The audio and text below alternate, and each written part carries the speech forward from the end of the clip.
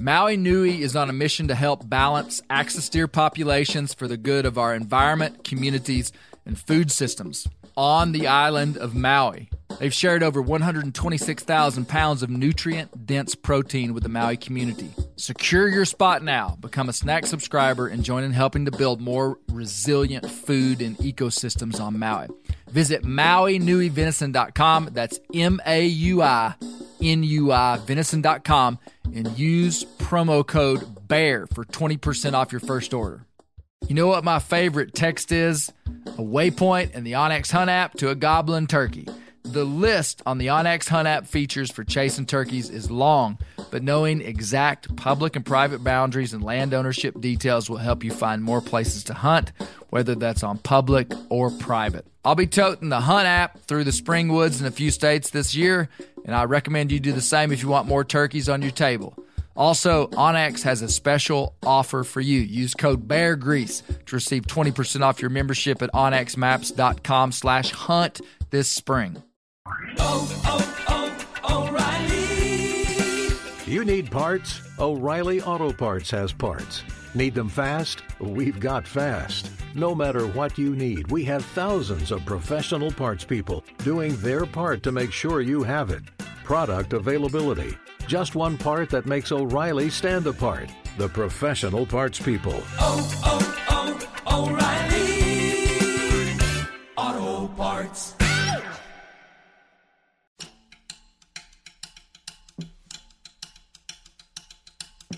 There were so many questions about the site that were unanswered. That's why I went back 70 years later. On this episode of the Bear Grease podcast, we're going to the site of an ancient bison kill, the one found by George McJunkin on part 1 of this series. After George's death, it would become known as the Folsom Site. It was here that stone tools made by humans were found with a relic form of Pleistocene bison and forever planted an indisputable data point into the debate of human antiquity in North America. We're going to talk with old Steve Rinella of Meat Eater and the nation's leading expert on the Folsom Site, Dr. David Meltzer. He literally wrote the book on Folsom after he went back there 70 years after its initial excavation and excavated it again to find more answers. So on this podcast, we're going back to Folsom. I really doubt you're going to want to miss this one. But first, I have an overarching question I'd like to present to you, and it's this. What is the relevance of this knowledge about these ancient people and their lives? Why do we care? Is it merely entertainment to try to understand them, or is there more? I'm in search of the answer. These things were herded, driven into a box canyon, and then just rained down spears on them and killed them. You can't make them go anywhere they don't want to go. We don't have to drive them in there. All we got to do is wait till they go up in there on their own. So I think it was an accident.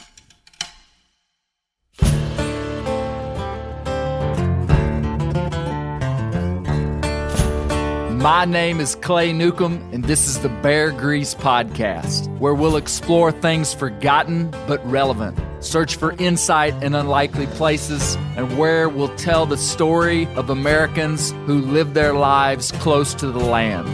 Presented by FHF Gear, American-made, purpose-built hunting and fishing gear that's designed to be as rugged as the places we explore.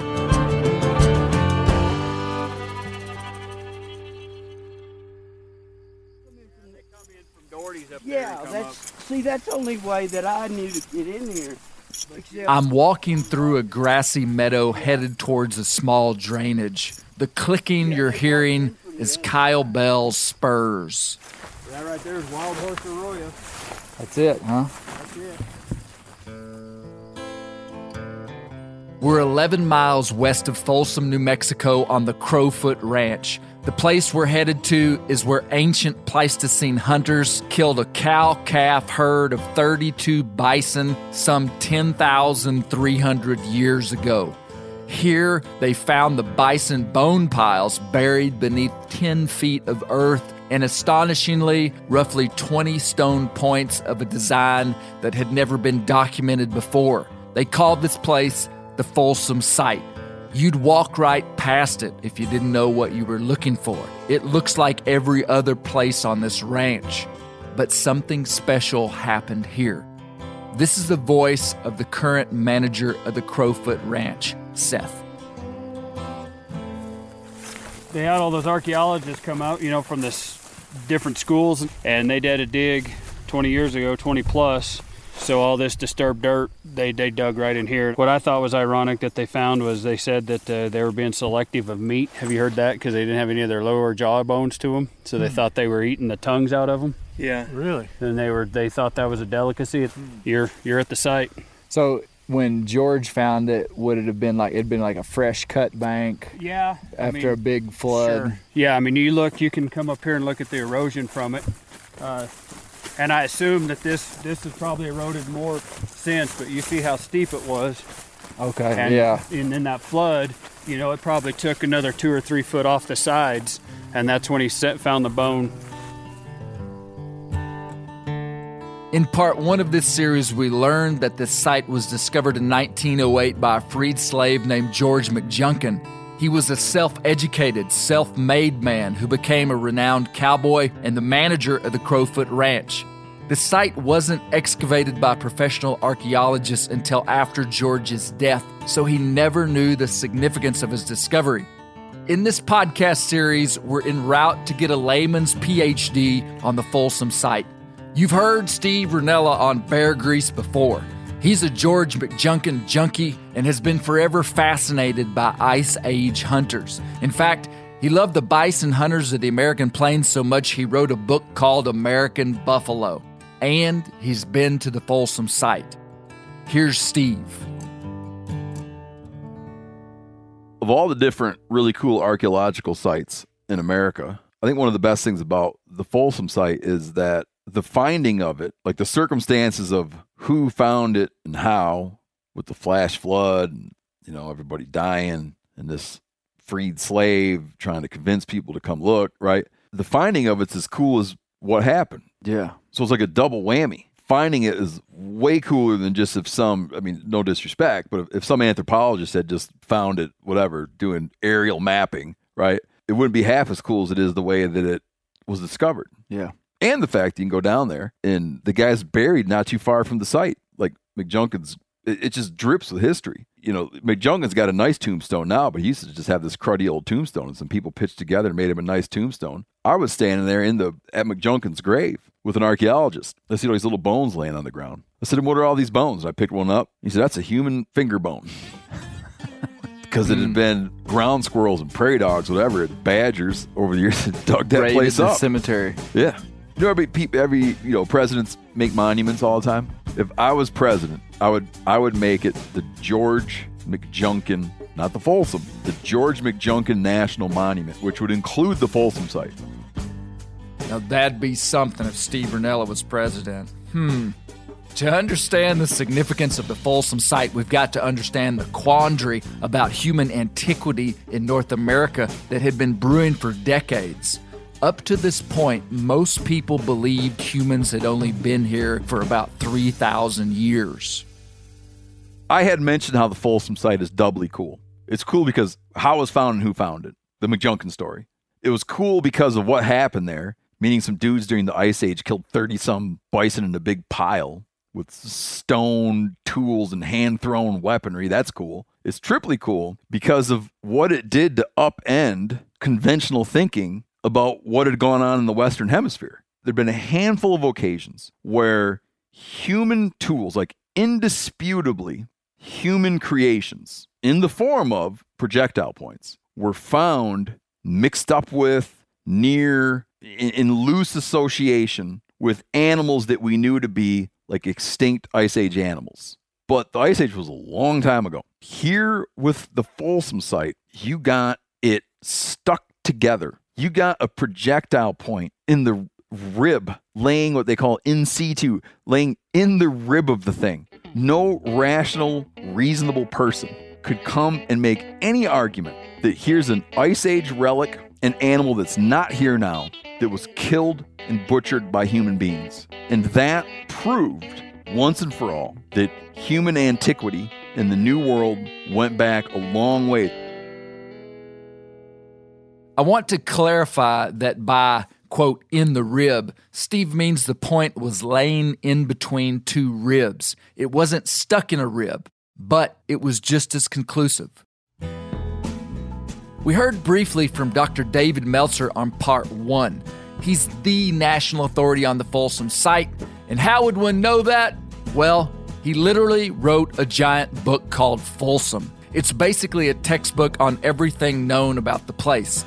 Dr. Meltzer isn't just a Folsom expert, though. He's dedicated his academic career to the people of the Pleistocene era, which is a block of time that began a couple million years ago and ended 10,000 years ago. The time period from then until now is called the Holocene. We live in the Holocene. If you know these two words, Pleistocene and Holocene, you'll pretty much be in the loop for talking about the recent history of planet Earth. Dr. Meltzer is the author of multiple books on the Pleistocene, including First Peoples in a New World, The Great Paleolithic War, and Search for the First Americans. I went to the campus of SMU in Dallas, Texas, where he works.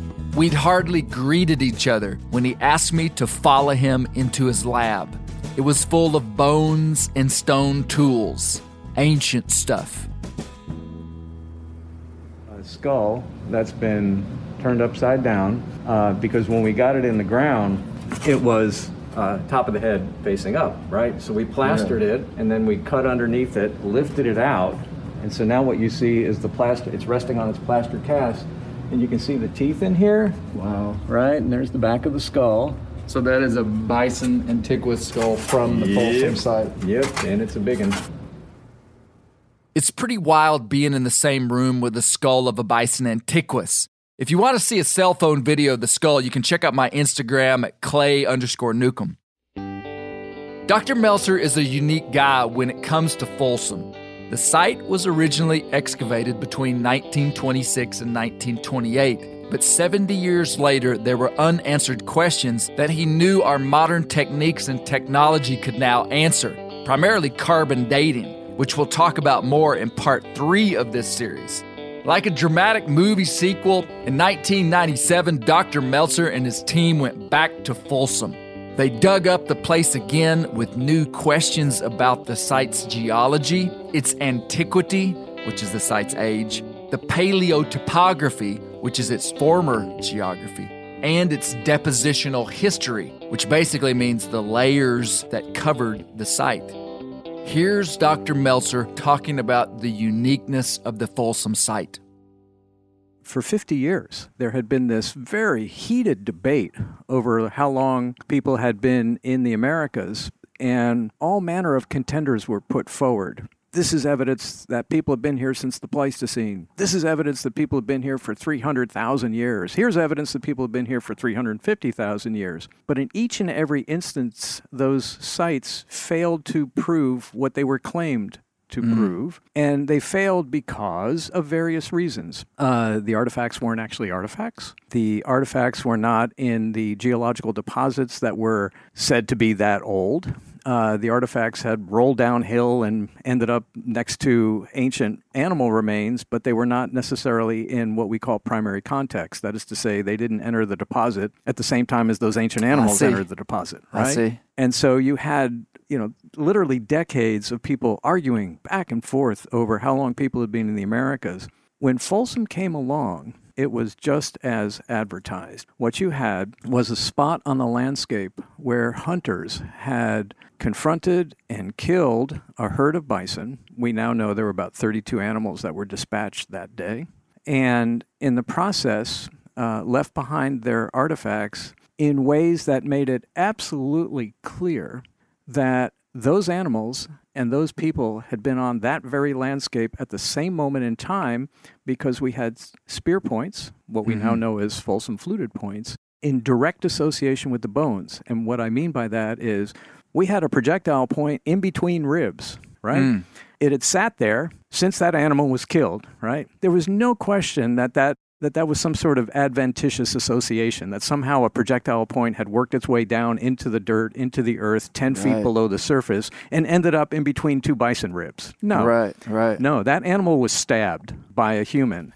And because that animal was a now extinct form of bison, which went extinct at the end of the Pleistocene, that was the first absolutely definitive proof that people had been in the Americas at the end of the Pleistocene. The only question remaining after that was, how much earlier might they have been? Right. But that's what made Folsom different. It was just as advertised. When you look back at the history of archaeology itself as a study, there was an incredible amount of drama and ego involved in the discussion of human antiquity. It was highly competitive regarding who discovered what and where. So it's hard to overstate how important the find was because it was so indisputable. Here's another component of understanding Folsom and archaeology that will help us. This is Steve describing to us what is called a type site. A lot of bygone cultures will have a thing called a type site. A type site is where they were identified. When we talk about Folsom hunters, the Folsom culture was identified at Wild Horse Arroyo near Folsom, New Mexico, was when it was first identified. The identifying feature of the Folsom culture, I'll just call them Folsom hunters. And they took the name Folsom simply because that was the English name of the town. Sure. That was probably a brand new town. So Well, it has nothing to do as a descriptor of these people. Not at all. And just to keeping in the same state, keep just at the same point in the same state. When we talk about a Clovis hunter, it just so happens that the projectile points which stand for the hunters that made them were first identified near Clovis, New Mexico. They were there over 10,000 years before anyone even thought to make a town That place, there. Clovis. We happen to right now be doing our conversation about Folsom near Chadron, Nebraska. Were you and I to walk out and find, holy cow, look at this insane projectile A point. diagnostic unfound point. And then we realized it was this whole culture of people and they made this point. They might wind up calling them the Chadron hunters. I think they'd call it Runella Newcomb. Okay, but if they were consistent with the days of yore, that's what they would wind up naming them. Folsom hunters were identified near Folsom, New Mexico, and so they just the name, the nearby town name was applied to the culture. When we talk about a culture, we're talking about like, what do you imagine? A culture of people. We know them when we see them based on the point. With our understanding right now, it's the point. The point has to be present. The projectile point that they like to make has to be present. Meaning, if we know that the Folsom culture was active 11,700 years ago, if you went down to South Florida and found a human campsite from 11,700 years ago that had a different projectile point, you wouldn't call it a Folsom site. Okay, so It's not tools. when. Yeah, it's not when. It's who and when. It describes a culture, just like the culture of us to drive Chevrolet pickups. Sure. And there's another culture in France that drives some other kind of pickup. The Folsom culture is identified by the type of technology they used when making stone points, but this culture was also associated with something else much bigger. They were tightly associated with a relics form of bison called Bison antiquus. Not something that went extinct, a relic form of the animal that lives here now. It was bigger, had different sort of horn configuration. It was about 25% bigger. They call it like Bison antiquus. They had a lot of fidelity to a certain style of point. They had seems to have a lot of fidelity to bison, and they lived on what is now the American Great Plains. That's where they're found. So you can find them in the panhandle of Texas. You can find them in New Mexico. You can find them in Montana. You can find Folsom points in southern Saskatchewan. You can find them all the way in western Nebraska, but they stayed to the Great Plains. Where most of the plains buffalo were. Yeah, and at the time, it was probably cooler and wetter, but it was an open grassland. And it was just going by how few Folsom sites there are and how widely dispersed they are and kind of the sort of the imprint of those people. It was probably insanely low population densities. I can't no one can say this for real, but I've run this by professional anthropologists. It's not unreasonable to think that a band of these hunters, which would be an extended family group, that these bands of people, it makes sense that they were maybe didn't exceed 10 or 20 individuals.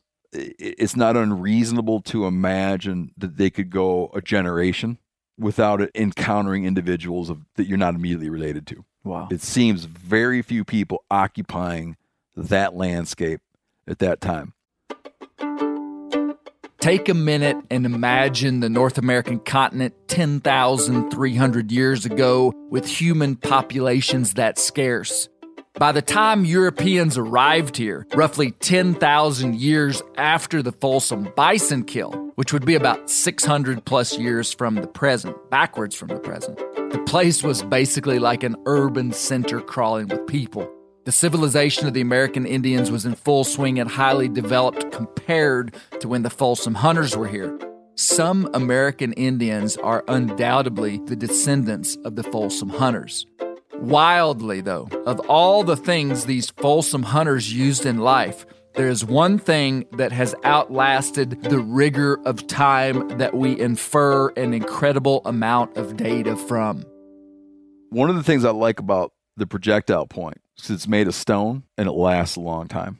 So it winds up being, some people that aren't into what we'd call Indian arrowheads sometimes don't get the fascination with it. A way to think about it, it's not so much that it's the arrowhead. It's just a piece of something that survived sometimes in a perfect state from the time they handled it. Their bones are gone to large measure. Their homes and structures, the things they wore, the wood that they employed. I'd be as excited to find a spear shaft, but they're not laying around. It's like, but here's this thing that a guy can drop that thing and it's going to sit there for 12,000 years.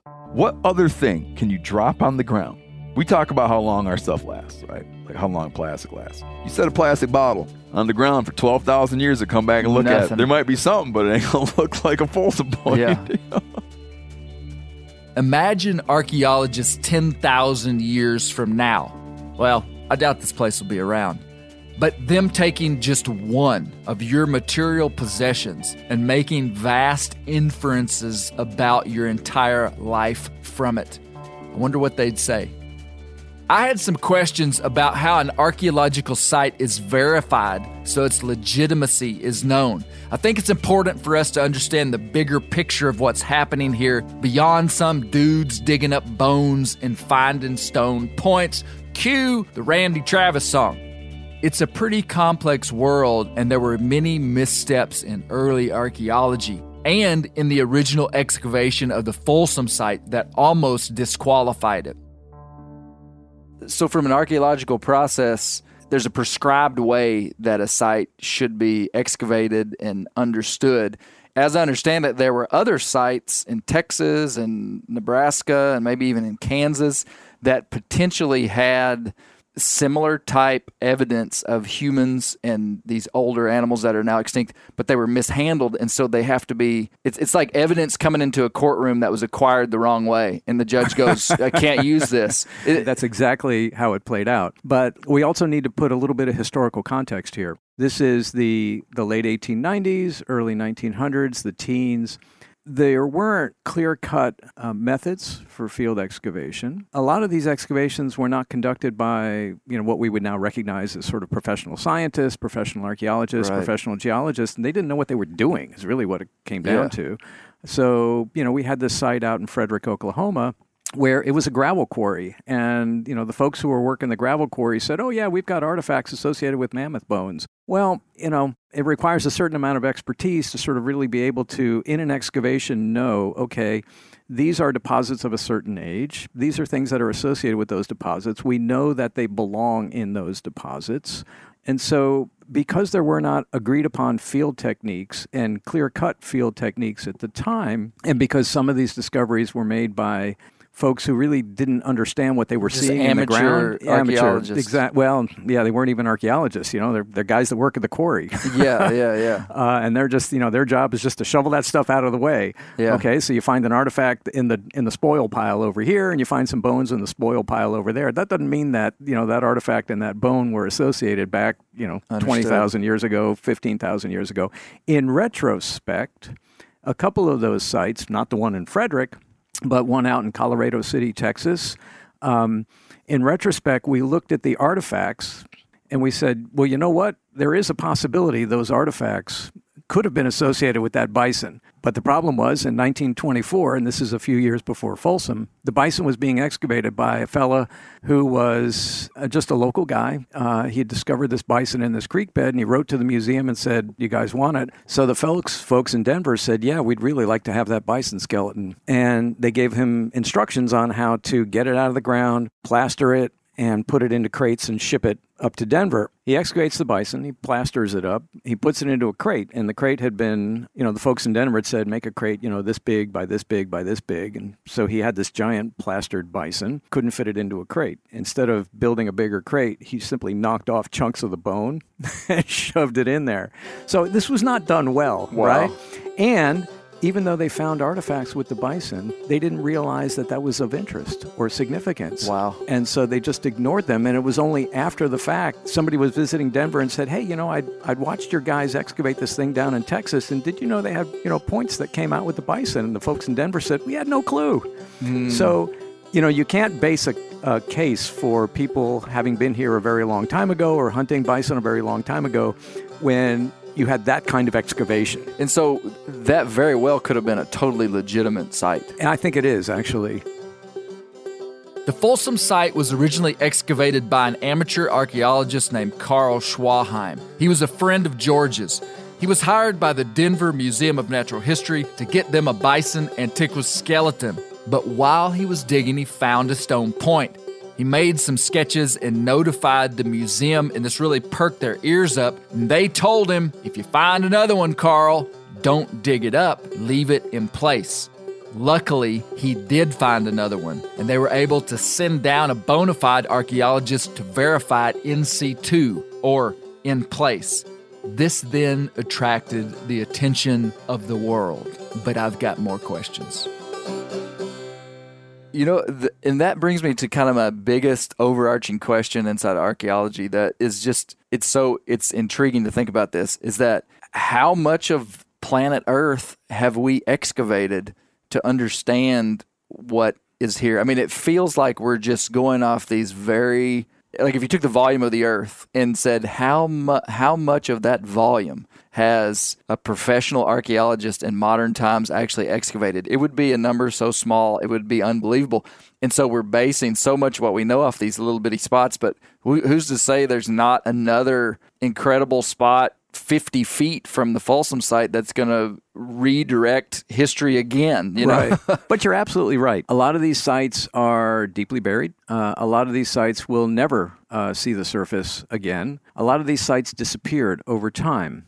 You've got erosion. If you were around on the high plains in the 1930s during the Dust Bowl, it would have been the worst time to live there, but it would have been the best time to do archaeology there. Because what was happening was that basically the surface is blowing away. And what it did was exposed a lot of these old Ice Age, Pleistocene Age lake beds. And there are all manner of bones and artifacts that came out of these sites. But of course, once all that stops blowing, a lot of the archaeological discovery is necessarily based on chance encounters, where you've got ranchers that are putting in a stock tank, you've got farmers that are plowing, you've got a road that's getting cut, and you just get lucky. Or a George McJunkin exactly breaking a colt up Wild Horse Arroyo. That's George McJunkin is such an interesting character to me. This is a guy who is clearly really intrigued and interested and fascinated and wants to learn about what's around him.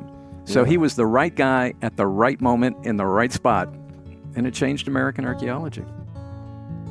We just can't get away from old George now, can we? I kind of get obsessed with these characters as I learn about them, and I'm considering a McJunkin tattoo. That's not true. I don't do tats. but I do need some more info on the actual site. From this, I think we'll begin to understand how archaeologists think. Let's talk in specifics about the Folsom site and what was found there. Okay. So this flood in 1908 unearthed these bones that George McJunkin found. So we know how they were found in kind of the series, but what did they find there? So the initial excavations at Folsom took place in 1926, 1927, in 1928 as well. Unfortunately, the site was excavated by paleontologists. The site was excavated by folks that were interested in bones. And while they did a decent job, they, the term is telling. They referred to the Folsom site as the Folsom Bone Quarry, right? Okay. They're quarrying bone out of this thing. So they're not viewing it as an archaeological site where you archaeological site meaning it has evidence of humans. Well, they saw it as a bone quarry that had evidence of humans, but what they weren't doing was paying really close attention to the things that we as archaeologists pay attention to. Where exactly were those artifacts found? How were the bones distributed? This is one of the things that really challenged us when we started excavating there, was that there's basically were no maps of their excavations. Now, we're archaeologists. We're fairly compulsive about things. We're fairly compulsive about a lot of things, because when you're excavating an archaeological site, you're destroying it. So you've got to make very, very careful records all the way through the process. Maps, photographs, detailed measurements, all this stuff. And the folks who were basically quarrying this for bone were doing none of that. And so when we started, they had identified on their maps, here's a skeleton here, here's a skeleton here, here's a skeleton over here. They weren't nice, discrete skeletons of animals. These were bone piles, and they hadn't quite recognized that these were discard piles. They were not, here's an animal stretched out on the ground. And of course, they weren't paying attention to a lot of the things that we only subsequently started paying attention to, like what's the surface condition of the bone? Because that tells you something about how long it was sitting out exposed before it got covered by the sediment. They weren't really paying much attention to the sediment itself. What's the nature of the sediment? How did it originate? Why is the site in this particular spot? Where did the kill take place? There were so many unanswered questions. The thing that they did in the 1920s was they clearly showed people had been here since the Pleistocene. They did that just fine. But there were so many questions about the site that were unanswered. That's why I went back 70 years later, because I said, it's the most famous site in North America, one of the most famous sites in North America, and we know almost nothing about it in terms of what we hope and expect to know nowadays about an archaeological site. It's funny, in 1928, when they finished up the excavations, Barnum Brown, who'd been in charge, said, there's nothing left. Don't bother to come here. We've excavated the whole thing. What I realized, and this was actually before we went out there, I was talking to a vertebrate paleontologist here at the university, and he said, Barnum Brown said that about all his sites. And the reason he said that about all his sites is he didn't want anybody coming in after him to go to dig the sites. So he said, you can probably ignore that. And wow, I bet that was encouraging. How many more bison did you discover when you did the excavations in the late 90s? Well, because we know there was a bison kill of 32 animals. We know that now. And so how many did they find and how many did you find? Well, so this gets back to the issue of, they were just counting a pile of bones as an animal, right? They didn't really have a clear sense of how many animals they were. They had a clear sense of how many animal piles, how many bones piles that there were. But they did estimate that there were probably at least a couple of dozen, okay? Okay. What we did, and this is sort of the typical way in which you estimate the number of animals that were once present in a kill, is that you take bones that, well, in this case, we were taking basically bison ankles. So bison have two ankles, a left and a right. And so what you do is you count up how many right ankles you have or how many left ankles you have. Wow. Okay. And you say, okay, I got 32 right ankles, or I got 30 right ankles and 32 left ankles. Well, there wasn't an animal walking around on three legs. You probably had 32 animals. I see. Where did they teach you this kind of reasoning, Dr. Meltzer? This is brilliant. No, well, it's not me. No, but see, this is the kind of thing that you didn't do in the 1920s. Yeah. And this is why we had to go back. And in fact, by literally counting up all of the elements, that gave us insight into what the hunters were eating and what they took off site. Because okay, so there's 200 plus or minus change of bones in a bison skeleton. There is, X number of ribs, there's X number of thoracic vertebrae, And so you've got 32 animals. So if you've got 32 animals and, X number of ribs, 32 times X gives you the total number of ribs, and then you double it because you got a left side and a right side. So then when you go to the site and you say, well, I've only got 3 ribs here, you know what you're missing. They took those ribs with them. And we have pretty clear evidence that these folks were literally taking rib racks off of these animals because we have an undercount of what we ought to have in terms of ribs, in terms of thoracic vertebrae. Those are the big sort of structural, high spinous process ribs on a buffalo hump. That's what makes the hump, right? Yeah. Really good meat there. So we're missing a bunch of upper leg bones. And that's where the bulk of the meat would be in the hams of those big bison. Think of them as bison drumsticks. So when we go to the site, we do all these detailed counts of all the bones. How many should there be? How many are we missing? And are we missing them because of erosion or the bones, fell apart? Or are we missing them because the hunters, when they did took them with them? Exactly right. Ready to win Mother's Day and cement your reputation as the best gift giver in the family? Give the moms in your life an Aura digital picture frame preloaded with decades of family photos. She'll love looking back on these memories and seeing what you're up to today. Even better, with unlimited storage and an easy-to-use app, you can keep updating mom's frame with new photos, so it's the gift that keeps on giving. And this is not a joke. Juju Newcomb has an Aura frame, and we share photos, and they're incredible. Also, my mother-in-law has one. We have them. They truly are really good, really high quality. The Aura frame is easy to set up. It takes just 2 minutes to set up a frame using the Aura app. It also adjusts the display depending on light levels in the room to maintain the true color of your photos. For real, the digital screen is amazing. Right now, Aura has a great deal for Mother's Day.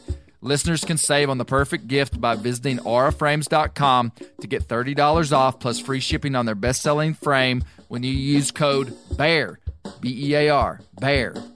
That's auraframes.com. Use code BEAR at checkout to save. Terms and conditions apply. Whitetail Institute launched the food plot revolution in 1988 with a concentration on research and real-world testing of forage products specifically for whitetail deer. Whitetail Institute's research and development team of agronomy experts provide effective, personalized service. I've been using Imperial Whitetail Clover for a long time in a food plot back behind my house. In 2007, I killed the biggest buck of my life over an Imperial Whitetail Clover small quarter-acre food plot. Imperial Whitetail Clover is the only clover scientifically developed through years of selective breeding. Clover Extreme genetic stability provides extreme cold tolerance, disease, and drought tolerance. It really does. Clover is coated with Whitetail Institute's Rain Bond, a polymer coating added for enhanced seedling survivability. They have an exclusive offer for Bear Grease listeners, 15% off Imperial Clover when you use the code BEAR at whitetailinstitute.com. That's whitetailinstitute.com and use code BEAR for 15% off. The old-timers say that the turkeys start gobbling when the leaves are as big as squirrels' ears and the red buds start popping. And we're about there. And we are there in the South. The onX Hunt app is one of my most valuable tools in the spring woods. With tools like coniferous versus deciduous tree distribution layer, you can save time by locating edges or transition areas of mixing habitats from home. Find an area like this with water in close proximity, and more than likely, there will be a gobbling turkey nearby. Knowing the exact boundaries of private ground ensures I stay on the right side of the fence, but can easily find public ground to go see if I can't strike a gobbler. If you do get one to sound off, using compass mode and waypoints will help you pinpoint his exact location, allowing you to move in and make the perfect setup to bring him right into your lap. Download the onX Hunt app today. You'll be glad you did. onX has a special offer for you. Use code BEARGREASE to receive 20% off your membership at onxmaps.com/hunt this spring. So Dr. Meltzer never fully got to the answer of my question about how many more bison he found when he redug Folsom. We need some answers, Doc. How many bison did your team find that were not found in the original excavations? Because, just an estimate. I mean, did you find 5 more? Or? Well, whole skeletons or numbers of bones? Well, how many bison skulls did you find that they had not found? Oh, let me think about that. Usually the people that I deal with, Dr. Meltzer, kind of can say offhand how many bison antiquus skulls they've found in their life. You're the only one I've talked to that's like, well, I don't know. I talked to a guy on one of my previous Bear Grease podcasts, and I asked him how many times he'd been bit by venomous snakes. Oh, and he said, I don't know. I've lost count. And he'd been bit by 20 venomous snakes in his life, 20 plus. You're kind of like that guy. Well, I'm talking about Mr. Fred Lally from episode 12. Actually, I have the total numbers. So the Colorado Museum collected 1,600 elements. The American Museum, 2,000. We collected about 700. So there's a total of about 4,300 bison elements. Well, so you probably found 20% more, roughly. Yeah. Mind you, we're not finding, whole bison and complete parts. So we found about 17 cranial parts. We found at least 3. Yeah, we have at least 3 intact crania and many more. That's got to be exciting to dig up a bison skull. Were you there when were you the one digging when this happened? Actually, no, I got out of the way. So did your team find any points? No. Was that surprising to you? No. And the reason is that they literally had excavated back in the 1920s most of the site. So right? if you imagine a kill site with that many animals, I guess there would be kind of a central area and then kind of fringe animals out to the side of it, and you guys kind of were finding some leftovers. We were finding the leftovers of the excavation rather than the leftovers of the kill, because I think we were in an area of the kill where a lot of the processing and butchering was taking place, but because we were where the area of processing and butchering was taking place, there weren't necessarily points there. Okay, so let's think about this as in terms of a bison kill. Okay, so we've got a conundrum. We have no way of knowing really what happened that day in the fall some 10,000 years ago. I wanted to get some clarity from Dr. Meltzer about what we 100% know. So we're trying to make sense of how the heck that these ancient humans could have killed that many big animals in one spot. How certain are you your hypothesis? I mean, when you really think about the amount of evidence that we have and the kind of conclusions that we're coming to, it's kind of mind-boggling to me because we have bones and we have points. We have the topography. And now you have in-depth researched what the land would have looked like at that time from the excavations that you've done. How certain are you? I mean, you being the chief authority on this, are you just guessing? Well, okay, wait. Well, no, you asked 2 questions there, Clay. Okay. How it went down, that's inference, right? How they made the kill, the time of the year they made the kill, did they maneuver the animals and kill them in the arroyo, or did they kill them in the tributary? I have to infer that, right? Okay, so that part you're making educated guesses. Absolutely. And in fact, when we wrote all this up in the Folsom book, I made it clear, here's one alternative explanation, here's another. Now, the first part of your question was, am I sure this is a kill of 32 animals? Yes, absolutely. Yes. Yeah, because there's no other way to account for it, right? So one of the things that we do as archaeologists is, okay, you've always got to make sure that things are not there naturally. Before you can conclude that they're there culturally, that is to say, before you can conclude that they're there as a consequence of human action, you've got to eliminate the possibility that nature could have done it. Precisely how they did it and how the thing played out that day in the fall, 10,490 plus or minus 20 years ago, those are educated inferences based on all of the evidence that we've accumulated in terms of what the landscape looked like, where we find bones, where we find bone parts, that kind of thing. It's time to get into the meat of this story. Let's talk about the day of the kill. Here's Steve and I talking about it. Talk to me about what you think happened on that day. Yeah. We have one isolated bison kill site, 32 animals, roughly 16 to 20 points that were found in this kill site. We have radiocarbon dates that take us back to that time. We know how far it was below the surface. It's like you only have so many data points to begin to make conclusions. What do you think happened that day? These animals weighed over 1,000 pounds. You didn't drag them around and pile them up, but they're in a big pile. The understanding based on every way you look at it, including like the proximity of the animals where they were killed, the fact that they were in a high box canyon, is that someone didn't come up and surprise them. 30-some animals in a tight little bundle at the head of a box canyon. They weren't in there sleeping. It just goes against everything we understand about how bison act. These are an open country animal. Yeah. They're not in there like, oh, they're all in there asleep. We're going to sneak in there and get them. It's just not what they were doing. They got driven up in there. That's like the understanding of everyone looks at the landscape is these things were herded, driven into a box canyon where there was no escape. They got them up to the head of the box canyon, big high walls. I'll tell you, I've managed to do that on 2 occasions, almost accidentally, and caught deer at the head of box canyons where they had to come back out through me to get out. Herded them into a box canyon and then just rained down spears on them and killed them. Very interesting, Steve Rinella. But our old buddy Kyle Bell disagrees with you. Kyle was the cowboy on part 1 that I said was the guardian of George McJunkin's character and legacy. We're standing in the Wild Horse Arroyo at the site of the kill as he's telling me what he thinks happened. And this is strictly my theory on this. I got one too.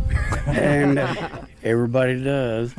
The first time I ever came down here and looked around, I saw some things that didn't fit some of the stories that I'd heard. But I have been a guide for the last 30 years and probably been in on at least 200 buffalo kills. And my theories are based on if Bison antiquus acted like the bison that we deal with today. And that's what I'm basing my theories on. There was a reason that the bison almost got wiped out in North America. They're not hard to kill. And you can't make them go anywhere they don't want to go. If there was a migration path through here and the bison came through here in the fall, then the people that followed the bison, that lived off of them, would know that they're going to be in this valley this time of year. In this particular drainage, Had some trail cameras. probably had a couple of drones, and I believe in this drainage that there's a mineral in here that the buffalo knew about and that we're after. And selenium is a mineral. It doesn't get in the grass. No matter how much grass they eat, they don't get the selenium that they need. So they need to know where there's a lick, a salt lick of some sort, then the people would know it too. And they say, we don't have to drive them in there. All we got to do is wait till they go up in there on their own. And then we'll put hunters in a circle around them. The men back then were proficient with the addle. That's what was used here to kill the buffalo with. Very interesting, Kyle. The old salt lick bushwhack, the oldest trick in the Paleolithic hunter's bag of tricks. They were probably hanging in tree saddles and using commercial scent control products too. But let's see what the Dr. Meltzer has to say about it. So I think it was an accident. I think these folks were heading someplace else. I think they were heading for a pass that's about eight or so kilometers north of there. I think they spotted a herd.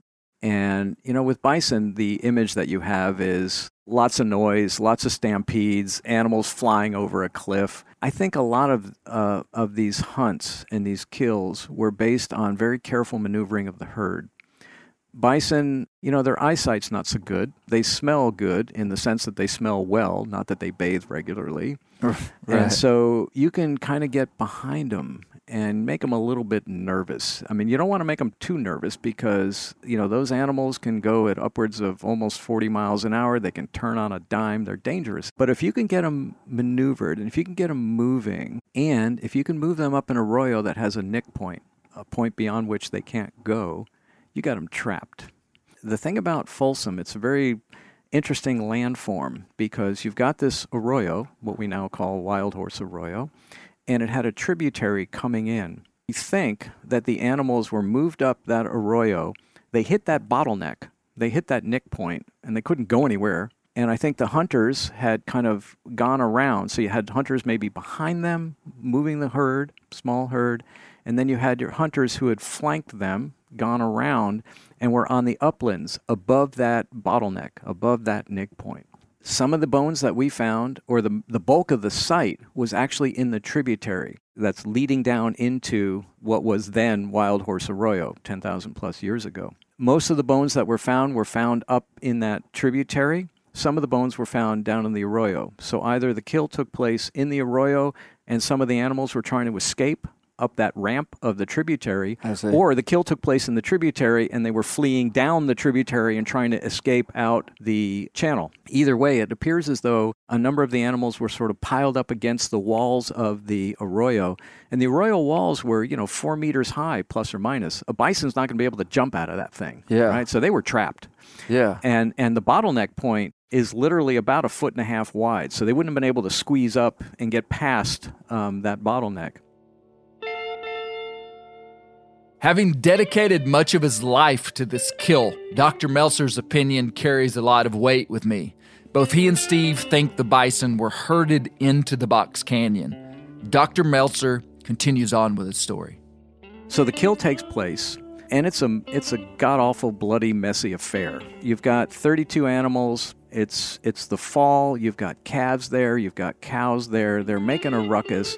You make the kill. You start to butcher the animals. Your field, you're doing your field processing. Points will have broken off inside the carcass. Points will have broken off when you've shoved the spear into them and it's snapped, and you pull out the spear, and all you've got is the little butt end of the point that's still attached to the spear. You're doing the butchering, there's blood, there's gore, there's everything all over the place, and you're kind of in a hurry because we know they didn't stay there for very long, so you're just getting everything ready to transport. And so the main area where the kill took place is where you're going to find the busted up points that they couldn't retrieve, or that they found that they said, you know what, this thing is so busted up, there's no point trying. So those points would have been found at the point of the kill, where the action took place. Right. And then where they may have drugged some of them to butcher would have been. Right. And so, but when you're butchering, you got your hand on the stone knife. You've got your hand on the scraper. So you're not going to lose that, right? Understood. So,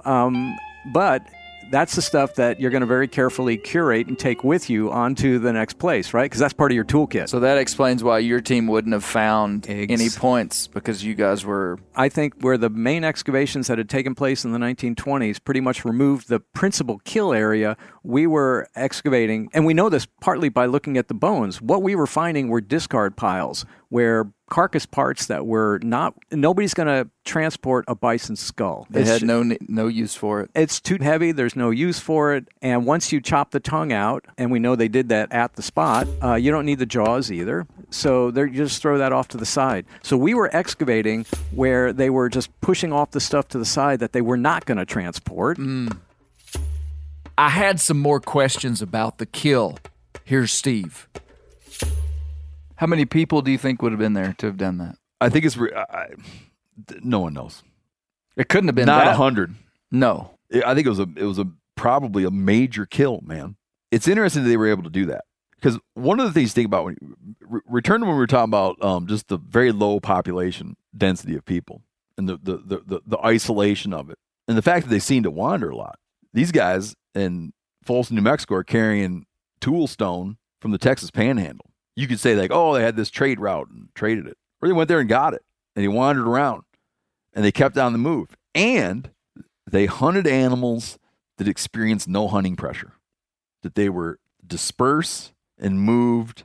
And they'd find animals where in that group of animals, there's no experience with humans. Because we know that means a lot in terms of the ability for a human to kill an animal. For them to not have figured out what was going on. It might have been just that these are just animals with very little exposure to humans and perhaps very easily manipulated by humans. You can get real close to them. You can kind of make a half surround and, nudge them along. They're not immediate like, you see one of those things on 2 legs I don't care what you're doing. You get out of there. Perhaps they're responding to the human predators no differently than they'd respond than how we see the same species respond to wolves, which is you bunch up.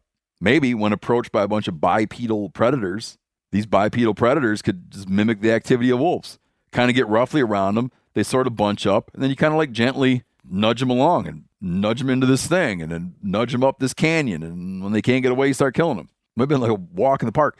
But here's the other thing. Maybe that day, because there's not tons of these sites. It's like, it's hard to, nothing lasts that long. Or it's 20 feet under sand and gravel. Whatever, there's not a lot of these sites to compare it to. Or as far as we know, those people talked about that day for the rest of their lives. That's the weirdest day that ever happened. Wow. They're like, no, man, I'm telling you, dude. Do you remember that one time? They just were up in there. I don't know what they were doing. I never seen anything like it. My dad never saw anything like it. Or it was just another day. You know, when you get into this, any kind of like some sort of like statistical thing, if you only find one thing, you have to assume that you were looking at like something special happened. Well, no. I was going to say the other point that let's say that at some point in time, someone was going to like freeze an American household. Okay, like bam, here's an American household frozen in place. What are the odds that of all the American households at 11 p.m. that you would have frozen in place a murder in progress? Or would it have more likely have been some people in their living room watching TV? It's just more likely that you'd have catch just this randomized American household at 11 p.m. that you'd catch some sort of thing that seemed normal. That most people, rather than like, oh my gosh, this one spectacular they were always event. Murdering each other at 11 at night because we captured this spectacular event in isolation. So you look at like this one thing, we don't have many of them, this one thing, like you have to go like, I don't know, man. There's these people out there that are killing stuff all the time. Here's this pretty well-preserved scenario where they killed stuff. I'm just going to have to go on the assumption that this is like indicative of what these people did and not that it was a weird day. We've talked about these stone points, but we haven't talked about how they were used to kill the bison. At the time in North America, there were two options for throwing sticks with sharp rocks on the end: bows and atlatls. Here's what Dr. Meltzer had to say. Were these hand-projected spears or were these atlatls? Well, now, so that's something I cannot answer, right? You need a lot of force. Think about a bison. The side of a bison is basically a picket fence of ribs, and they're fairly wide. You've got hair, you've got hide, you've got bone, you've got fat. All that stuff has to get penetrated. The thinking is, the suspicion is, and this gets to another one of those things that, well, we just have to infer this because we don't really know, that these were either thrust or thrown at high velocity. And we know that, in fact, there was some velocity involved because we have what are known as impact fractures. Basically, when bone meets stone at high velocity, the front end, you get some serious front end damage. So the points that they found, though, were not diagnostic in terms of atlatl or hand-thrusted spear. No, because, whether it was thrust or thrown, it's the same size point. Regardless of how it happened, it would have had to have been some pretty bad-to-the-bone people to have killed 32 bison. It was a cow-calf herd, and the kill took place in the fall. How do we know that? Dental eruption patterns. So bison tend to calve between about mid-April and mid-May. And their teeth, their molars, grow at a fairly regular rate. And these molars or these premolars have already busted over and are on the surface now. You can say, okay, well, it's probably been about 4 months. So if you go, mid-April... So it's the age of the calves that it's the age of the calves. Understand that they would have been born in the spring. Yeah, and you've got a bunch of 4-month-old calves. That tells you've got a kill that took place, September plus or minus.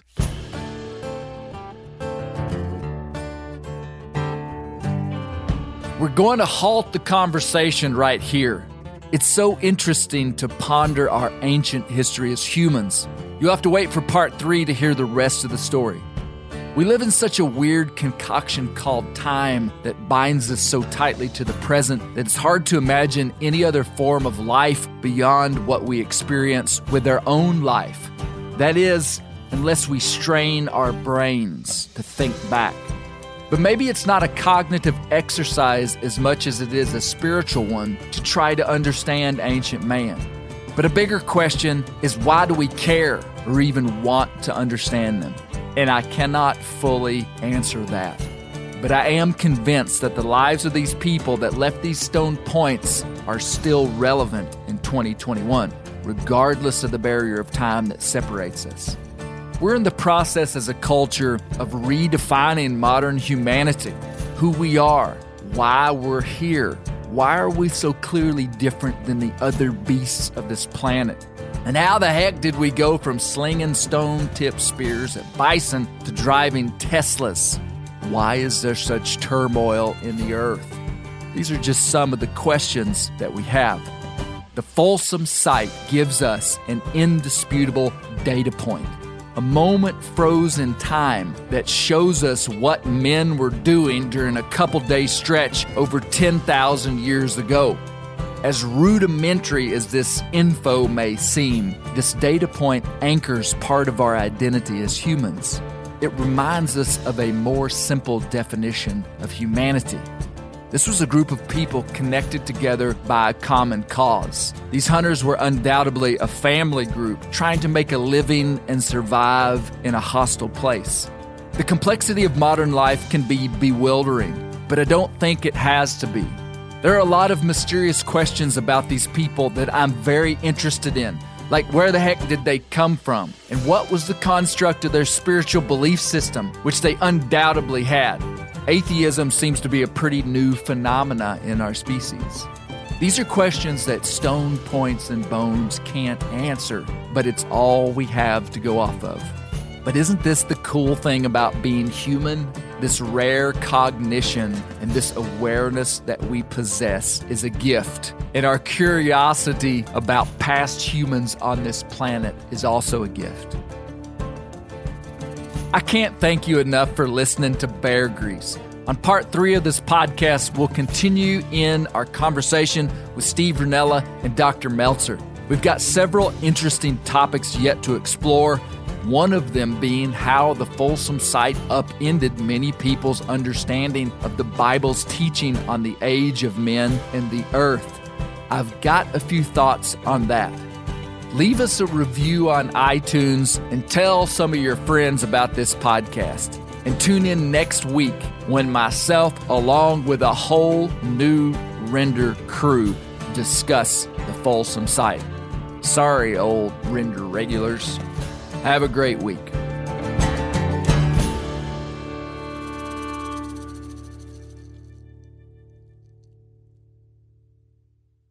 Maui Nui is on a mission to help balance axis deer populations for the good of our environment, communities, and food systems on the island of Maui. They've shared over 126,000 pounds of nutrient-dense protein with the Maui community. Secure your spot now. Become a snack subscriber and join in helping to build more resilient food and ecosystems on Maui. Visit MauiNuiVenison.com. That's MAUINUI Venison.com and use promo code BEAR for 20% off your first order. This show is sponsored in part by BetterHelp. Around New Year's, we get obsessed with how to change ourselves instead of just expanding on what we've already done right. Maybe you finally organized one part of your space and you want to tackle another. Or maybe you're taking your supplements every morning and now you actually want to eat breakfast. In the last year, I've been more diligent about going to the gym on a regimented schedule, and it's made a lot of difference in my life. Therapy helps you find your strengths so that you can ditch the extreme resolutions and make changes that really stick. Therapy is helpful for learning positive coping skills and how to set boundaries. It empowers you to be the best version of yourself. It isn't just for those who've experienced major trauma. If you're thinking about starting therapy, give BetterHelp a try. It's entirely online, designed to be convenient, flexible, and suited to your schedule. Just fill out a brief questionnaire to get matched with a licensed therapist and switch therapists at any time for no additional charge. Celebrate the progress you've already made.